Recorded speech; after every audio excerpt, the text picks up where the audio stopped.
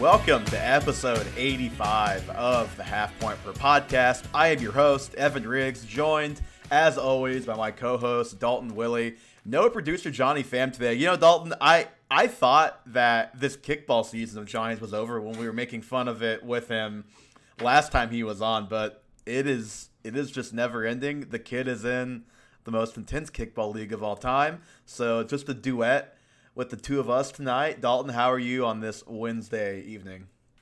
I'm doing good. Power rankings are starting to put the Chiefs number one, so I know the NFL's set right back on course. At least number two. Number one, number two, that pretty much is the consensus right now.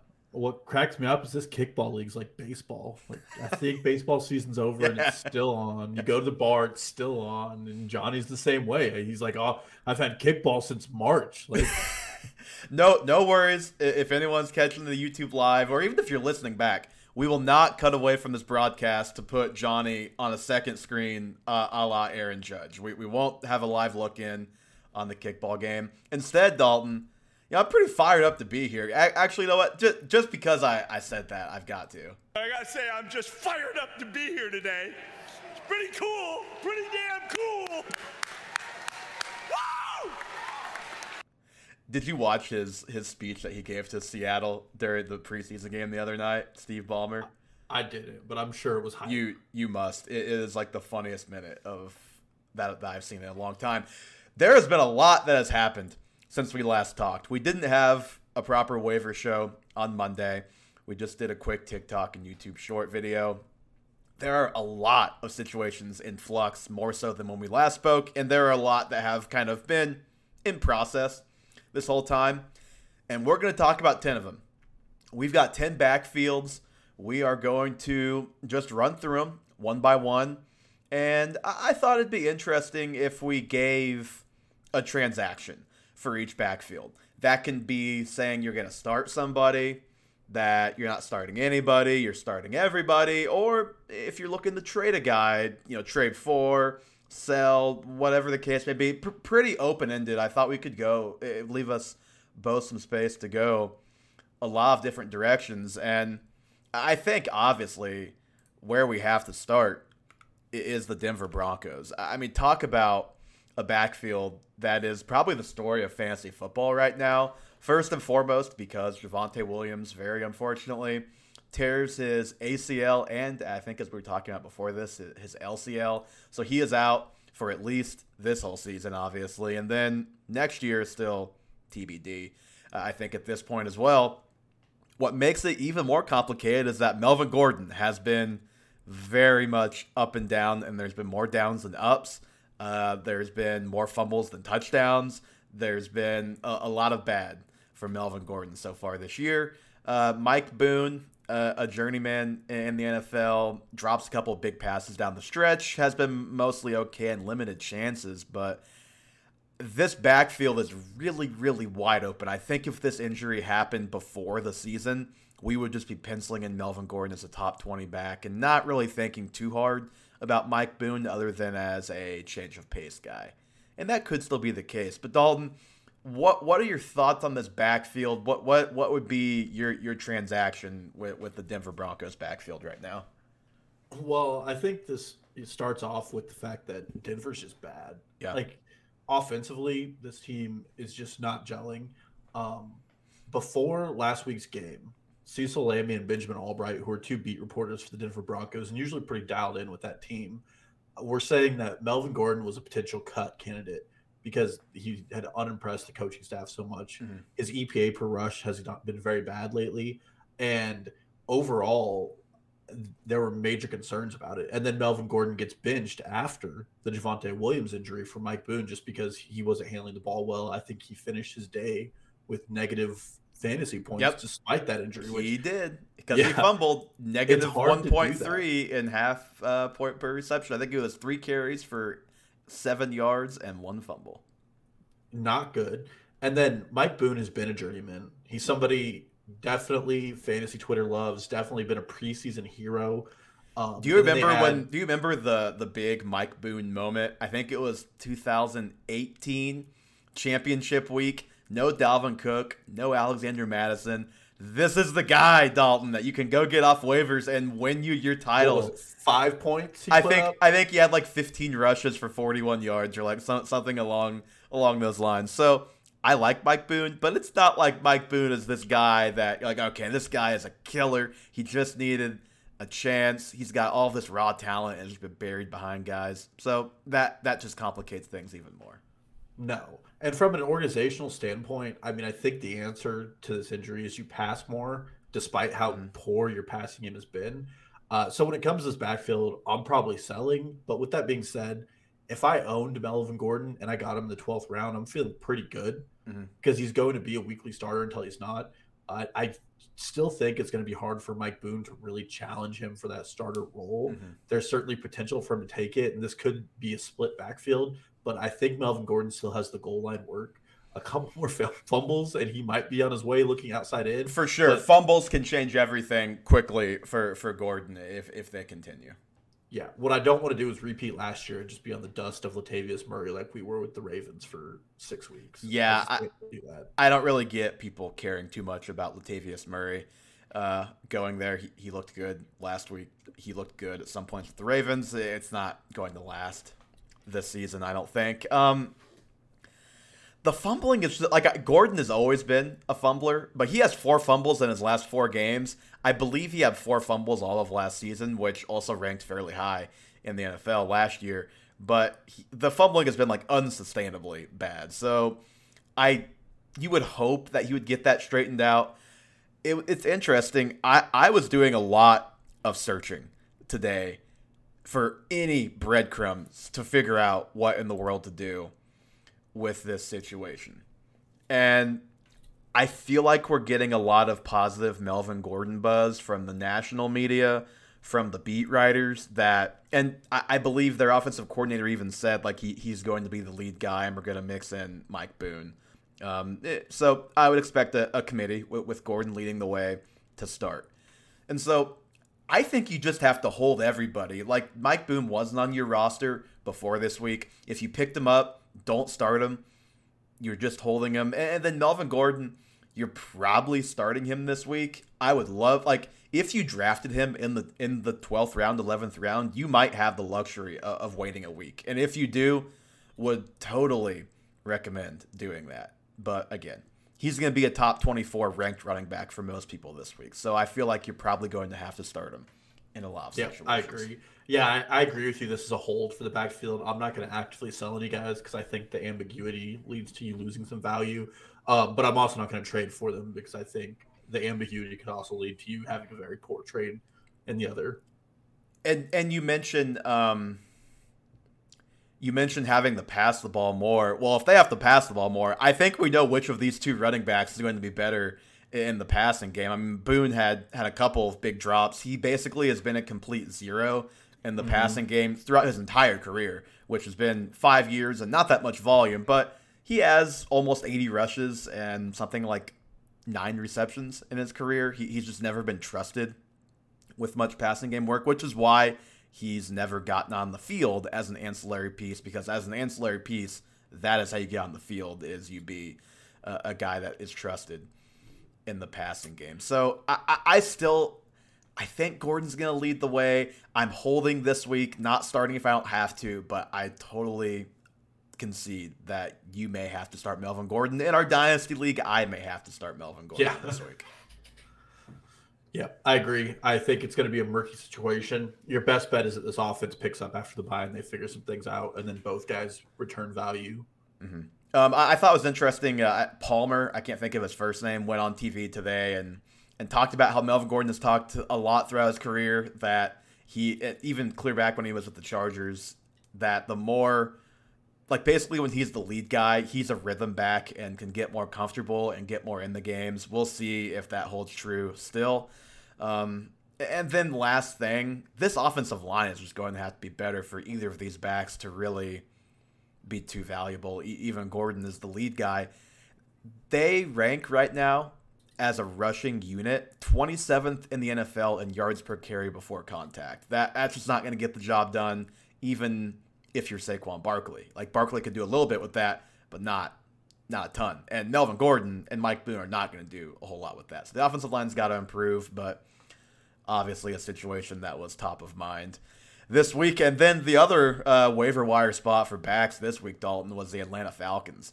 We have Cordero Patterson goes down with I don't even know, some kind of knee injury. I still haven't seen what the actual injury was, but he had some kind of cleanup procedure, which I hate to speculate, but kind of leads me to think maybe a meniscus, maybe just had a knee drain or something like that. He's going to be out 4 weeks, it sounds like, got put on the IR, should be back in about a month. But right now, we've got Damon Williams still on the IR. We have rookie Tyler Algier, and we have fellow rookie Caleb Huntley, who was undrafted, cut from the team, and brought up from the practice squad after the Damon Williams injury. And I'll go first on this one. I think you and I are actually going to be in the same boat here, but I'm curious because we both follow the same NFL draft guys. I think we both have the same opinion on Algier. I'm trading him because I really don't think his value is going to be higher than it is right now because I don't think he's very good. And I listened to Matt Waldman talk about him after the game the other day when he had 10 carries. And I don't know if you listened to him too. He was thoroughly unimpressed.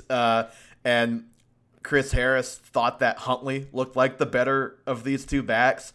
So I'm holding Huntley and just waiting to see what happens. He's a big guy. He could be the goal line back between these two, and Algier more of the pass catcher. But I just don't think Algier is very good. I think his value is only going to go down as we see him play, most likely. And Damon Williams is going to be back in 2 weeks, I think, off the IR. He could very well be the lead back for the next 2 weeks until Cordero comes back. That's kind of my read on the situation.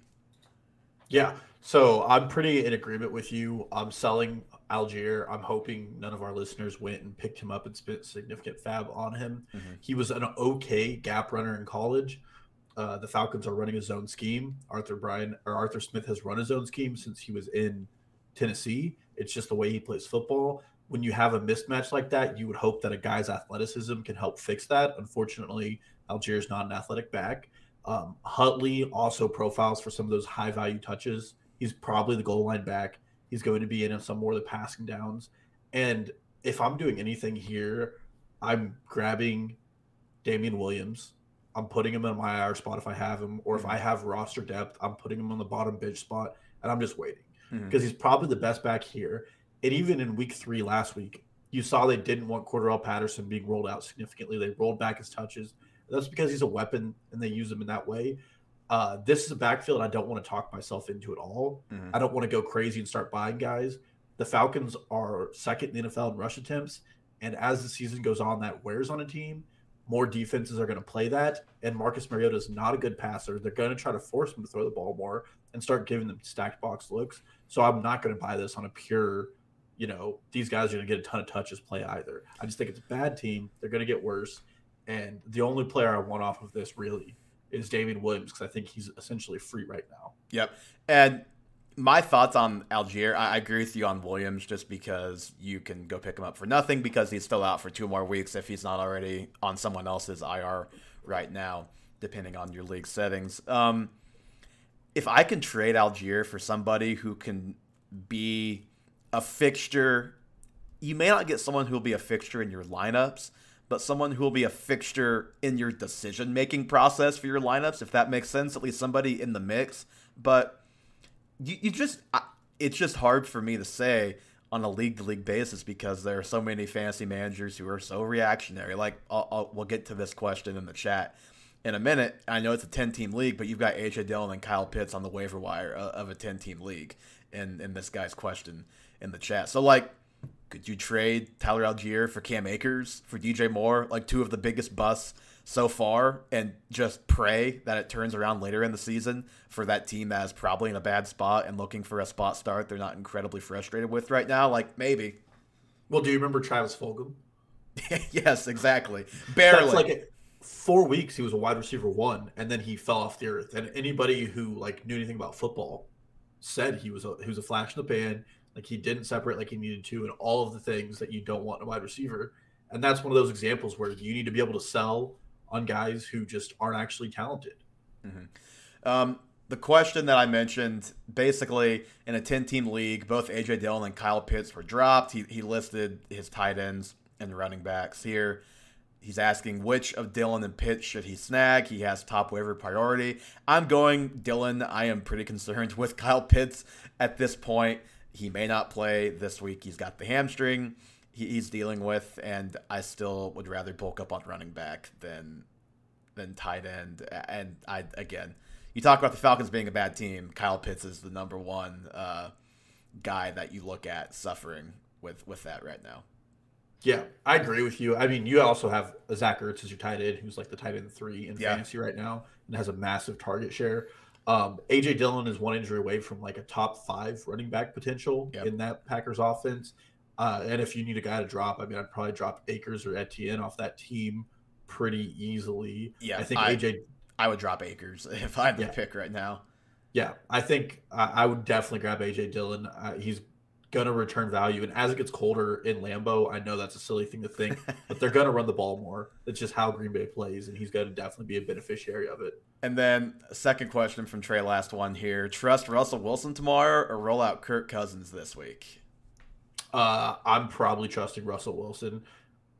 Part of that is that Gus Bradley runs a very beneficial defense to deep shots.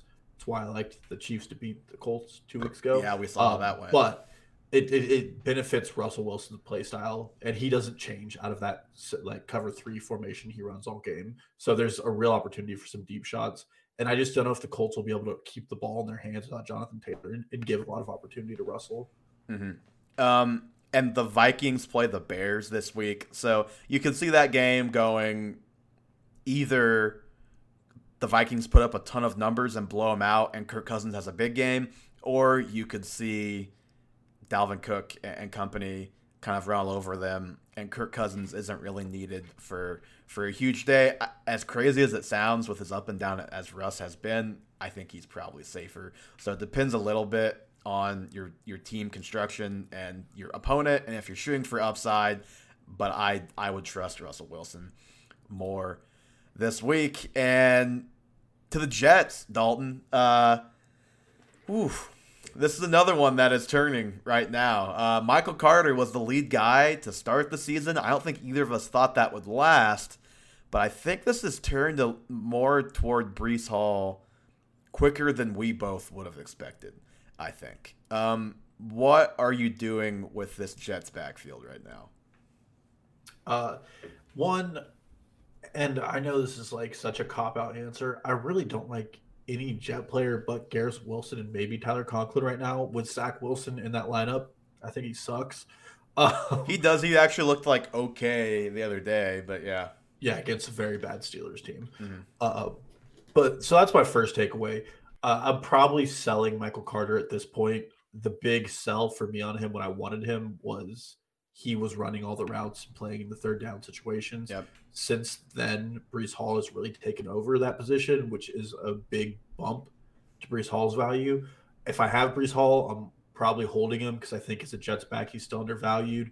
I'm not going to go out and buy Breece Hall, though. I think that's something I still want to wait and see. See, I think I am going out to buy Breece Hall because he hasn't had the explosion game yet, and all of the underlying usage is there. I know the situation sucks, but Breece is the type of back. He has the highest percent of 10-yard or more rushes in the league through 4 weeks. He can bust enough big plays to overcome a bad situation, still be okay for fantasy, and I think there will be a blow-up week at some point, like there is with most very talented rookies, where you get to that kind of the point of no return, where you can't go buy them anymore because they're expensive, so you kind of have to buy.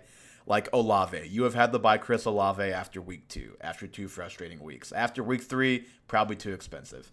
Garrett Wilson, you would have had to buy before. What's his explosion? Week 1, week 2. You would have had to buy after week 1. Like, I think so. In week 3, it was 51-49 Hall in favor of Carter.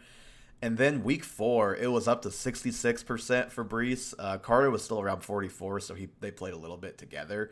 But Breece Hall led the team in carries, targets, routes run, and obviously snaps out of the backfield. So I think you have to hold Carter and hope that there's a big reception game coming for him, and you can sell him off of that. And with Brees, I think I'm trying to buy early and predict that the breakout is coming because I do think it will happen at some point. Well, and I will say with Carter, his receiving efficiency has been has been better than Brees Hall's. Mm-hmm. Brees Hall's been largely inefficient with his targets, which would be one concern I have with Brees and one positive I can note.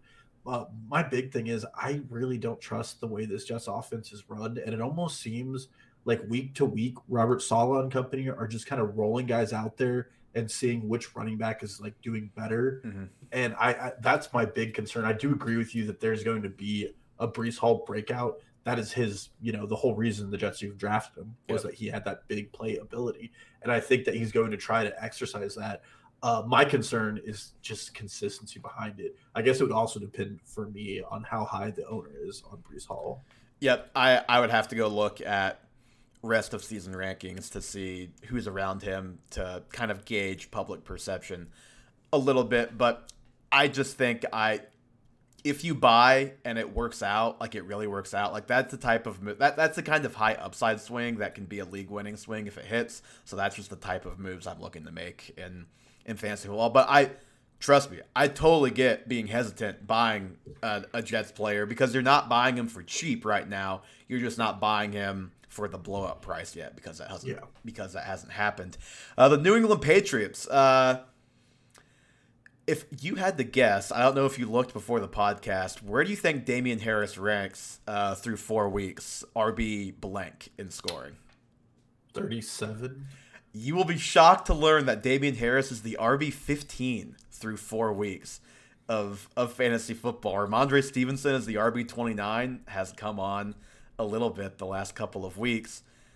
It's been rough sledding for this offense by and large. I think we expected that. I think we both thought the Patriots weren't going to be very good. We hope to be a little bit better for the backs, although RB 15 and 29, if you just scrunch them a little bit closer together, I mean, that's pretty close to like the combined ADP of those guys. It's just been shifted a little bit more toward Harris right now. Harris, it hasn't just been touchdowns. He's been over 80 yards twice this season, which, hey, if you can get a back to go over 80 yards half the time that also scores touchdowns, you take that as a fantasy football manager. And then Ramondre Stevenson, not to the extreme of last year, but had another puzzling start to the year. He was a 25% snap share in week 1, but he's been 55% or better the last 3 weeks, double-digit touches in all of those games. And he's been 15 or more touches the last 2 weeks, 90 or more touches the last 2 weeks, and been the RB15 himself the last 2 weeks. So things have gotten back on track there. I think I'm holding both guys, and I'm starting both guys, even though Stevenson has burned you if you started him a couple of times. You look at their schedule going forward here: Lions, Browns, Bears, Jets, Colts. Nothing really scares you from a defense against the run game perspective, and nothing really scares you as far, like, I don't anticipate them getting blown out by any of those teams. Now, it could happen, but their schedule's been pretty tough to start the season outside of Pittsburgh. They had Pittsburgh and then 3 other tough games. I'm holding and I'm starting both of these guys. I think they're both low-end RB2s, high-end RB3s for the next month or so, and we can reassess. Yeah, I'm doing the same as you. I'm holding and I'm starting. I do have a couple concerns. One, somehow without Mac Jones, this team is going to get worse. Bailey Zappi might be the starting quarterback. And it was a meme for me in the preseason to be like, I love this guy because he's a gunslinger. But in a real NFL game, you do not want to rely on that. I don't know what the Green Bay Packers were doing, letting that offense. They were playing terrible is what they were doing. I think Rodgers had less than 50 yards passing at halftime. Yeah, absolutely terrible that they even let New England stay in that game. Ramondre Stevenson, though, does lead all backs with forced missed tackles through the first 4 weeks with 39. Mm-hmm. It's very impressive. He is what we thought he was. The problem is this Bill Belichick offense and his lack of usage. Going forward, my biggest concern is Ty Montgomery's return off the IR by week 6. Yep. that's what led to the week 1 25% snap share for Ramondre Stevenson. That's true. With That's him fair. back in the mix, turns into a three-headed monster where you don't want to start anybody, and they all become touchdown dependent. So I'm holding, and then I'm watching that return with Ty Montgomery, and then I might trade guys away. The guy I most want out of this backfield, though, and the only guy I would probably trade for is Ramondre Stevenson, because I think he's legitimately a really good back. Mm-hmm. I'm with you. I think we're in full agreement, and that's definitely a fair point on Ty Montgomery. Because Stevenson, it's not like he's been living in the passing game. He's had good running days the last couple of weeks, but he's also had 3-4 targets and a couple of catches in those games too, and that kind of stuff definitely helps. Definitely adds a little bit of floor to a player's profile. So that'll be something to watch. And boy, a guy who has had no floor. The Buffalo Bills and James Cook, he is basically a 0 right now. Not feeling great about whatever our James Cook bet was preseason at this moment. Devin Singletary has been the opposite of that. From a real life perspective, this can still change, but I don't understand a second round pick on a guy to let Devin Singletary turn into an alpha in weeks 3 and 4. But hey, whatever floats your boat, Buffalo. I don't understand it. But Dalton, from a fantasy perspective, what are we to do with this backfield where Devin Singletary was a bench running back the first 2 weeks, and he probably won you some matchups the next 2 weeks if you kept starting him? Well, the first thing I would say is if you're in like a 12-man redraft league, I'm probably dropping James Cook. He is droppable for sure. Zach Moss is another dud. Like, what's more annoying about Zach Moss is he's just there. Yes, what's annoying about Zach Moss is that he exists on the Bills. Go exist somewhere else, man. Please. But in this rain game against Baltimore, Jamison Crowder broke his ankle. He's out for the season. Mm-hmm. Isaiah McKenzie got injured. He's out at least this week for an unspecified period of time. That led to a concussion, right? Yeah, concussion. That led to 10 targets for Devin Singletary and a career-high 87% snap share. 79% route participation. And James Cook played 3% of the snaps. I know they were losing 20-3, so it wasn't really a, hey, let's get the rookie in there. But that's the kind of game script that you would have thought would lead to James Cook opportunity. Well, and his one target, Josh Allen gave him a ball that was catchable, and James Cook didn't catch it. And just going back, it's been a pretty bad season for James Cook. He had the fumble week 1. He has a couple of missed catches. He had one pass. He didn't break up a pass block in week 2. He's had some things that he's really struggled with. And then the Bills lied to us, like every team lies to us. He's not going out wide, playing slot receiver like we wanted to. I will say, if there's a week 4, I was going to say, I think if you can, if you have to drop him, I understand it. But if you could hold him for one more week, go ahead, Dalton. One more week. But last week, we saw Khalil Shakir came in and played those snaps. Who's another guy you and I both like. Yep. But I'm probably trading for Devin Singletary and trying to convince that owner that he's not hyper valuable. Me too. But he is. This is what you want CEH to have in the Chiefs offense. It's a high-powered offense. He runs routes. He also gets to run the ball. Who cares that he sucks at running the ball, because he gets good work and Josh Allen distracts the defense half the time. So that's my takeaway. And if you drafted Devin Singletary in round 10, you have a pretty solid team right now. Yep, I am pointing to the first 2 weeks where he wasn't very good fantasy-wise. I am pointing to last season, being like, hey, this team can very easily just completely quit running the ball at any given time. And you're selling him at an all-time high right now, but don't pay that all-time high price quite. Try and talk him down. I think he can be bought, and I am with you there. And speaking of CEH, Mr. Sell High himself, we have to talk about the Chiefs, I think, at this point. So CEH, I believe, is on pace. I think I have this in my notes. Did you see his on pace stats that got put on Twitter today? No, but it's week 4, so I know they're going to be absurd and annoying. He's the total yards are great, but comprehensible. He's on pace for 884 rushing yards, about 500 receiving yards. So basically 1,300 yards, which I don't think will happen, but isn't crazy if he actually stays healthy all season. He's on pace for 21 touchdowns, which I do not think that will happen, But Eckler, is that you? yeah, no kidding. That is 100% who I was thinking of as I was doing this. What are we supposed to do with this Chiefs backfield? Let's just start with CEH and then briefly hit on the other two guys on the way out. You have the whole world telling you to sell high. Dalton, how can I sell high when everyone says sell high? At some point, there has to be somebody out there who actually thinks that they should buy the guy at the price in order to sell at, it's just at some point it doesn't make sense.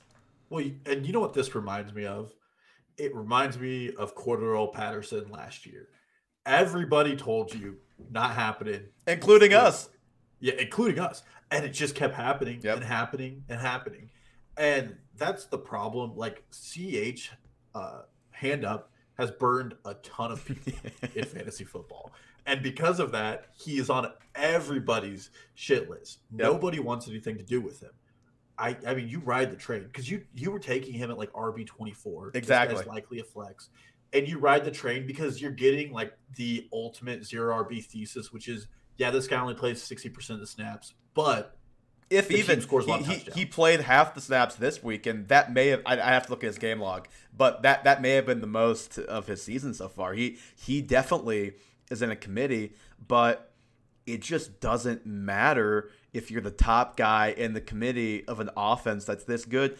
He is, like the RB3 or 4? And he had 0 rushing yards in a game.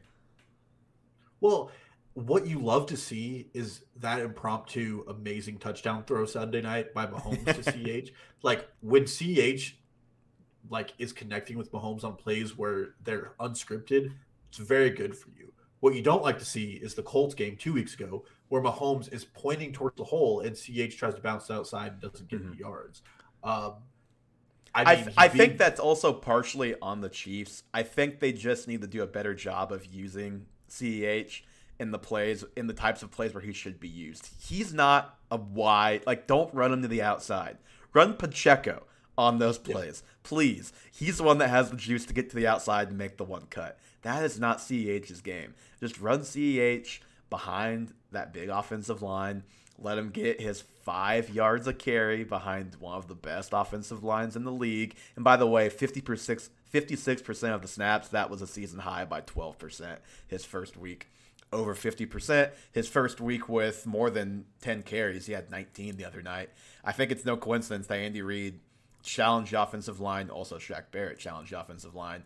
They play great. The Chiefs look great, partially because the line's playing great, and in turn, the running game gets rolling. And when the running game gets rolling, the passing game can get rolling. So I think the running game is going, this is not going to be the Bills where they will have stretches where they should be running the ball more. But by and large, I think they're going to run the ball a decent amount this year. And I'm with you. I've been thinking about this all week, and it's just how do you sell high on a guy that the whole world's telling you to sell high on?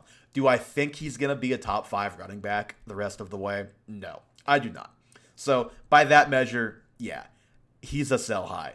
But if you took him at the RB 24 and you now have the RB 13, that's great. That's great for your team. That is a huge value, and I kind of think that's what you have right now. I mean, he dropped a pass in the flat that could have been a touch. He could have had another touchdown the other night, and maybe I haven't looked at the full point standings. Let me look over there right now. He could be challenging for the RB1 overall. He'd be close. He'd be the RB3, maybe the probably the RB2 right now. Jamal Williams is the RB3 right now, by the way, which is hilarious. And things that won't last. Talk about sell high, yeah. I don't know. I looked at the rest of season ranks on Fantasy Pros, and CH was early 20s, which was really not that much different than his draft price. Tell me who of these guys, let's just play a name game here. Rest of season, CEH or Dameon Pierce? CEH. CEH for me too. CEH or James Robinson? James Robinson. I'm going CEH. Oof. It's close. I think Robinson has the underlying usage, and I think they played the toughest game they're going to play all season against Philly. That's although they do play at the Chiefs still. Oh, I forgot about that. Second toughest game. But yes, I agree with the point. I just think I think it's very close. That was one of the closer ones on this list. CEH or AJ Dillon. I'm going AJ Dillon because of that upside, but CEH right now is actualizing that upside that AJ Dillon has, so it's very close. Yeah, I'm going CEH there as like a weekly start, but if someone offered me like CEH for AJ Dillon straight up and I had depth at running back, I might do that. CEH or Miles Sanders? Oh, CEH. CEH for me as well. CEH or Kareem Hunt? CEH. Same for me. CEH or James Conner? CEH. CEH for me as well. He's ranked behind all of those. Those are the guys directly ahead of him in rest of season ranks on Fantasy Pros. Not necessarily in that order, but like if you're not selling him for any of those guys, what are you really selling him for? You know, I just think you have to keep him, start him, be happy with the production because I think there is still going to be production going forward. Well, this was the CEH thesis 2 years ago when he was drafted. It's that he's a good pass catcher. He doesn't need to run the ball a lot because he's going to catch a lot of passes. He's going to get touchdowns because the Chiefs score touchdowns, and he's doing it, and everybody just doesn't want to believe it because of what he's done to us. The only thing I would recommend is if you have like two other running backs on your team, don't be like, well, I got a good RB1, so I'm going to sell one of these guys right away. He could still get hurt. And he could still suck. I don't know. Yes. Okay. Speaking of guys I think could still suck, let's go to Tampa Bay, Dalton, in this backfield. Whew. I'll let you speak, being the resident Leonard Fournette fantasy manager out of the two of us. What are you doing with this backfield? Fournette at week 4 is coming off of his lowest snap share. They fall behind and just completely abandon the run against the Chiefs the other night.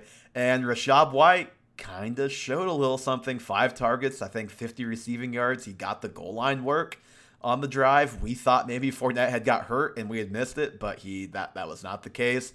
What is the transaction for this backfield? Well, I'm very confused by what happened in that game. I thought Bruce Arians was coaching the Bucs again. Because Fournette was questionable all week with a hamstring injury. Fournette suddenly is just not on the field, and Rachaad White's on the field. Then, and I am a Leonard Fournette dynasty owner and was in a very close game, so I was watching the game very closely. And then Fournette's in and scores a receiving touchdown. And I was like, why wasn't he in the game? And there's still nothing that I can find that identifies what was going on there. It does look like the drive before Leonard Fournette missed a pass block, and it is Tom Brady, so there was a very likely chance he just benched him for a period of time as like a learn your lesson. Yeah. I'm not ready to go out and acquire Rachaad White because I don't know if like this is actually going to be a thing yet. I'm not going to spend money on him. If he's free on waivers, I'm probably picking him up because he's a good insurance play. He's not going to be free with the hype in certain circles around him from just NFL draft earlier this year and the team that he's on. He's not going to be free. You're going to have to invest major fab to get him off waivers if you have not already had waivers. But we talked about him in pre-draft, and I'm still not like a major believer. Mm-hmm. His best skill set is his pass catching, which is what you want in this offense. And with Tom Brady, like the James White role feels like it would fit really close to him. But Tom Brady is like also really trusted Leonard Fournette for the last 2 years he's been there. So I'm just not ready to do it. I need to read more. Like maybe next week, if Leonard Fournette's at a 60% snap share, then I'm going all out and trying to acquire Rachaad White and hoping he doesn't have a huge game. I'm not selling Fournette, but I'm also like not happy to have him right now either. Mm-hmm. I'm selling Fournette. I've been very much on the record. I've said this multiple times. I think Leonard Fournette was the luckiest player in fantasy football last year. I think he's a fine player, but it was the ultimate case of right place, right time, nobody else here to do anything. Fournette was a workhorse guy. He is not, like, he can catch the ball, but he is not a great pass-catching running back, and he just got that work because he was the lead back on the team that employed Ronald Jones and Gio Bernard, neither of whom have appeared in an NFL game, to my knowledge, yet this season. And then they bring in Rachaad White, who, totally with you, not the biggest fan of him as a prospect. But you said it. The one thing he can do is he can catch the ball. And if he starts to get that usage, which was 41% of the snaps, he gets 43% of the team's rushing attempts, which we're thinking will be more than like 3 or 4 rushing attempts in future weeks. You know, he has a 37% route participation, 10% target percentage. He's going to have flex value, like bye-week flex value, if that continues.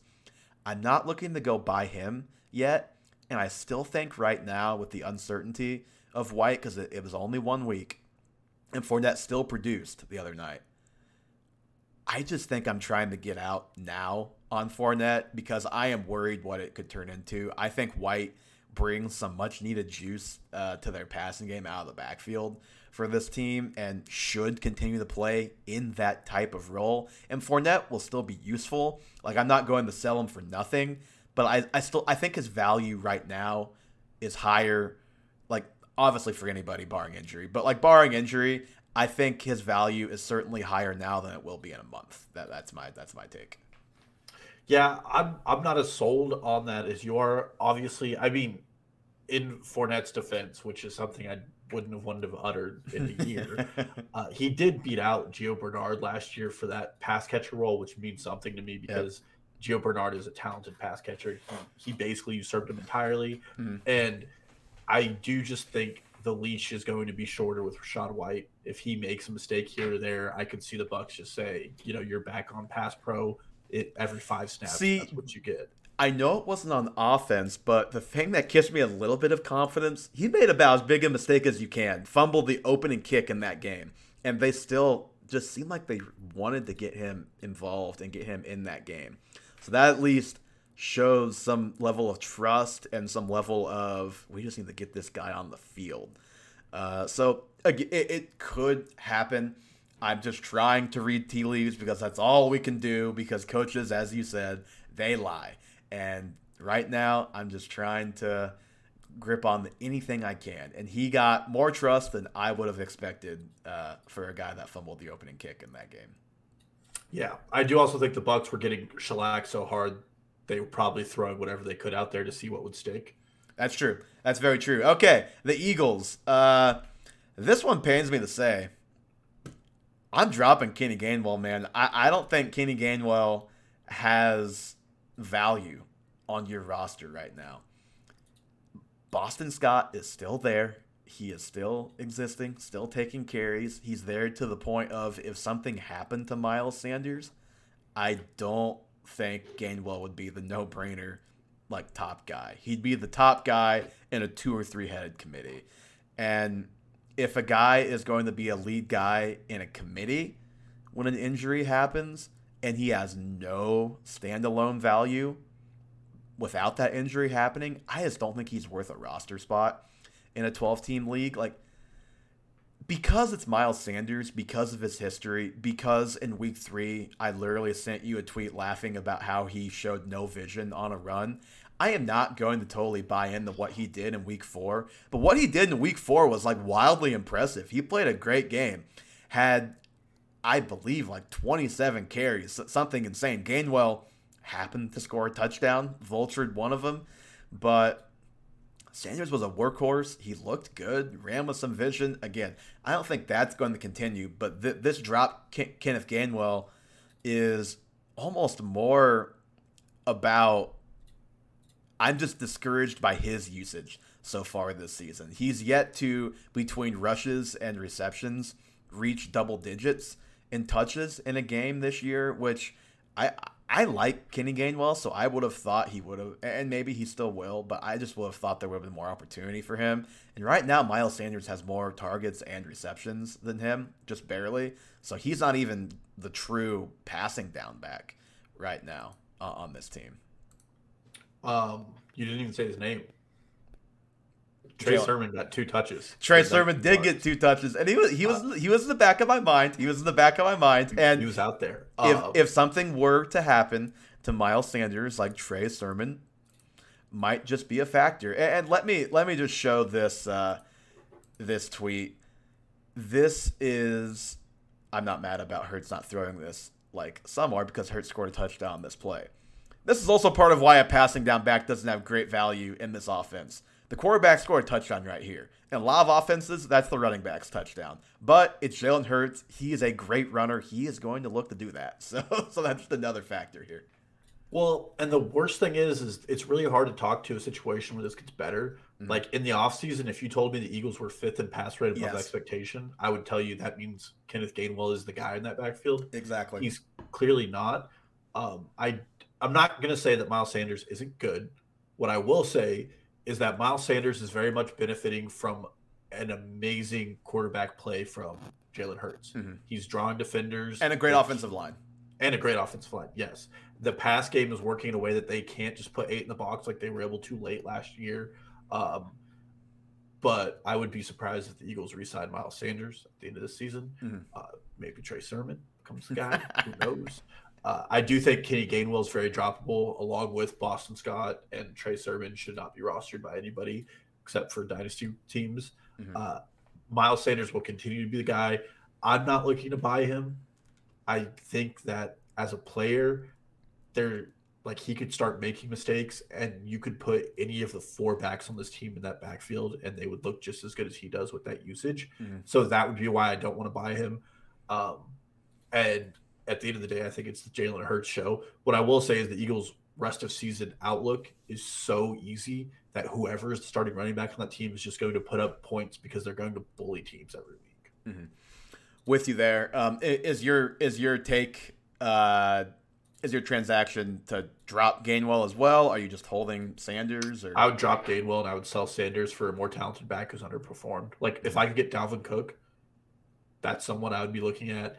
If the Jonathan Taylor owner is scared and 1-3, Miles Sanders and like an Adam Thielen kind of deal is something I would be looking at. Yep, I think Jonathan Taylor has more points through 4 weeks this year than he did last year. Just keep that in mind.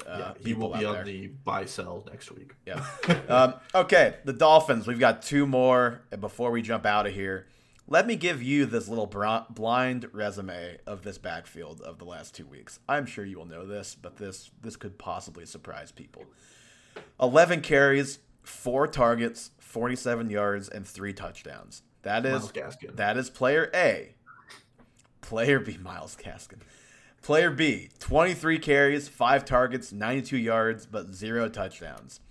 The first is Chase Edmonds. The second is Raheem Mostert. And I think this makes Chase Edmonds the face. Like, CEH is the face of the sell high movement. Chase Edmonds is the under the radar face of the sell high movement to me. What's your take on this backfield? I'm selling Chase Edmonds as quickly as I can. Mm-hmm. The thing that sucks about this team right now is Tua is out, and I think it impacts the value of everybody on the team. But Chase Edmonds after week 1, like week 1 was like the Logan Thomas week of underlying stats are there for Edmonds. We're using him. Yep. And then weeks 2 through 4 have been just kidding. It's Raheem Mostert's backfield, and Chase Edmonds comes in the goal line. Yep. Which is going to be frustrating. Raheem Mostert should be very cheap because nobody should be like, if someone's really trying to get him from you, I just don't understand why he wouldn't be tradable. I would want to own him at this point. He has yet to do his signature Raheem Mostert 90-yard touchdown run, which he will inevitably have this season. Yep. And I would like him on my roster for that. So I'm buying Mostert where I can, and if I own Chase Edmonds, he's getting sold very quickly. Yep. He can get sold on the strength of 3 touchdowns in 2 weeks. You're gonna have to sell to a box score watcher, not a game watcher, because week 4 it was a 72-28% split between these two, with Mostert being the 72.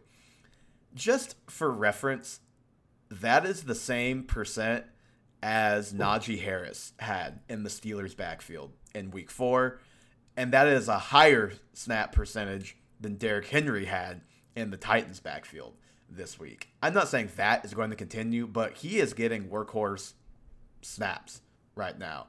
And basically workhorse everything. It was 17-7 in terms of touches, goal line snaps 3-1, and of course the one for Edmonds was the shovel pass touchdown. And then 2-minute drill. Like, you would think Chase Edmonds in the 2-minute drill, he was the pass catcher. in Arizona. That is how he got his points before he came to Miami. It was 6-0 in favor of Mostert in the 2-minute drill in week 4. On the early downs, it was dominant, 32-13. Even on third downs, again, you would think the pass catcher of the two. It was 4-3 in favor of Mostert. He is just playing more in every phase of the game. And I'm not necessarily, like, I'm not saying go buy high on Mostert, go buy cheap. I think you could probably still get him for cheap because people are afraid of him getting hurt. Rightly so. But right now, he's a back you can start. He plays the Jets this week, so it's a nice matchup. I thought it was funny. McDaniel said that he's seen some, quote, really cool things from Mostert over the past couple of weeks that have added to the running game. And then he did mention that both guys will continue to play, and he would sprinkle in Edmonds kind of as needed. So I think Mostert is the lead guy, and I am selling Chase Edmonds as quickly as I can, like you said. Yep, absolutely. And I think you can get Mostert for pretty cheap because he still has his usage still hasn't led to like that big game that you want out of him. Yep, he was stopped inside the 2-yard line a couple times the other night, which bad for you if you started him, good for you if you want to trade for him this week. Okay, Dalton, last one. I personally can go pretty quick on this. The LA Rams. You have Darrell Henderson, you have Cam Akers, and you have me running in the opposite direction if someone's asking me if I want to trade for them. And if either of those guys are on my team, they are firmly planted on my bench until further notice. Like, I'm just not starting either guy. You can't trade either guy, though, because everybody knows how bad it's been for this offense and then for these backs. This first month, 8 touches for 13 yards on Monday Night Football for Cam Akers. Not going to do much for the trade value. 10 for 39 for Henderson. A little better, but not much. He played most of the, like, trying to rally snaps, like the come from behind snaps. The reason for that, Jake Ellenbogen noted on Twitter, in his 92 career snaps and pass protection, Darrell Henderson has only allowed 4 pressures in his career. Cam Akers has allowed 4 in 45 of those snaps. So Henderson, clearly the superior pass blocker. It's why he is among the top running backs and like routes run and all that stuff through the first month. So maybe you can sell him off of that and just not have a Rams guy on your team. I just think you have to hold, and you're holding out hope that the 68% snap share for Cam Akers eventually turns into something. But this offense is just a little bit worse in about every way than last year, which has turned into a much worse offense than last year. For everybody except Cooper Kupp, it is killing them, killing their fantasy value. Yeah, I'm selling both for whatever I can get. What can you even sell them for? Can I get the Devin Singletary under to trade Cam Akers for Devin Singletary? Is there like a name value trade out there for that? You keep talking. I am going to go look up rest of season ranks and see who's around Cam Akers. But I mean, this is like nightmare scenario for the Rams. They've fallen off the face of the planet. That offensive line is absurdly bad. Matt Stafford is just not making the correct reads. And towards the end of last season, like his interceptionitis kind of showed itself, but it's on full display now. Like he's making very bad throws. And if I see one more bunch formations where it's Higbee, Skronik, and Kupp on one side and then Allen Robinson on the other, and like Matt Stafford is just staring at the bunch formation the entire time, I'm going to lose my mind. I don't want anything to do with this offense. These guys can't catch passes either because they have to stay back at pass block because Matt Stafford needs them back there. Yep. I'm just not in love with it at all. I thought it was funny. Sean McVay today, someone asked him about Allen Robinson, and he basically said a lot of his struggles, a lot of that is out of his control, which is true, but unfortunate. Okay, Cam Akers' rest of season on Fantasy Pros is the RB37, and he is around some interesting names, to say the least. Travis Etienne, 2 spots ahead. I think I would take Cam Akers and just pray at that point the volume returns. I might take Etienne and just hope Robinson gets injured. 1 spot ahead is Damian Harris. I think I would take Damian Harris in a trade straight up. Tyler Algier, 1 spot behind. I mentioned Cam Akers is a guy I would trade Algier for.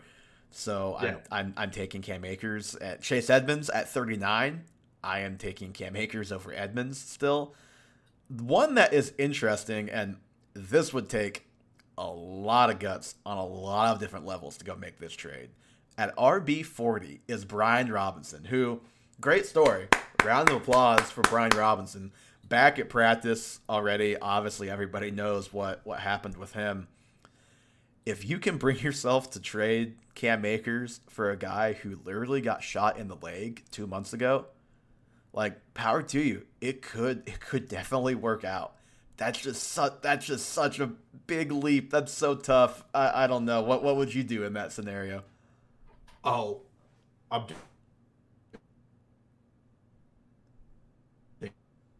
Cam Akers. You're gonna have to, your internet just like died right there. You're gonna have to say that again. Oh, great. I don't believe in Cam Akers. I would do it. I would legitimately just run and trade him for Brad Robinson. Raheem Mostert, RB41. I think I would take Mostert. Cordero Patterson, even with him missing the next month,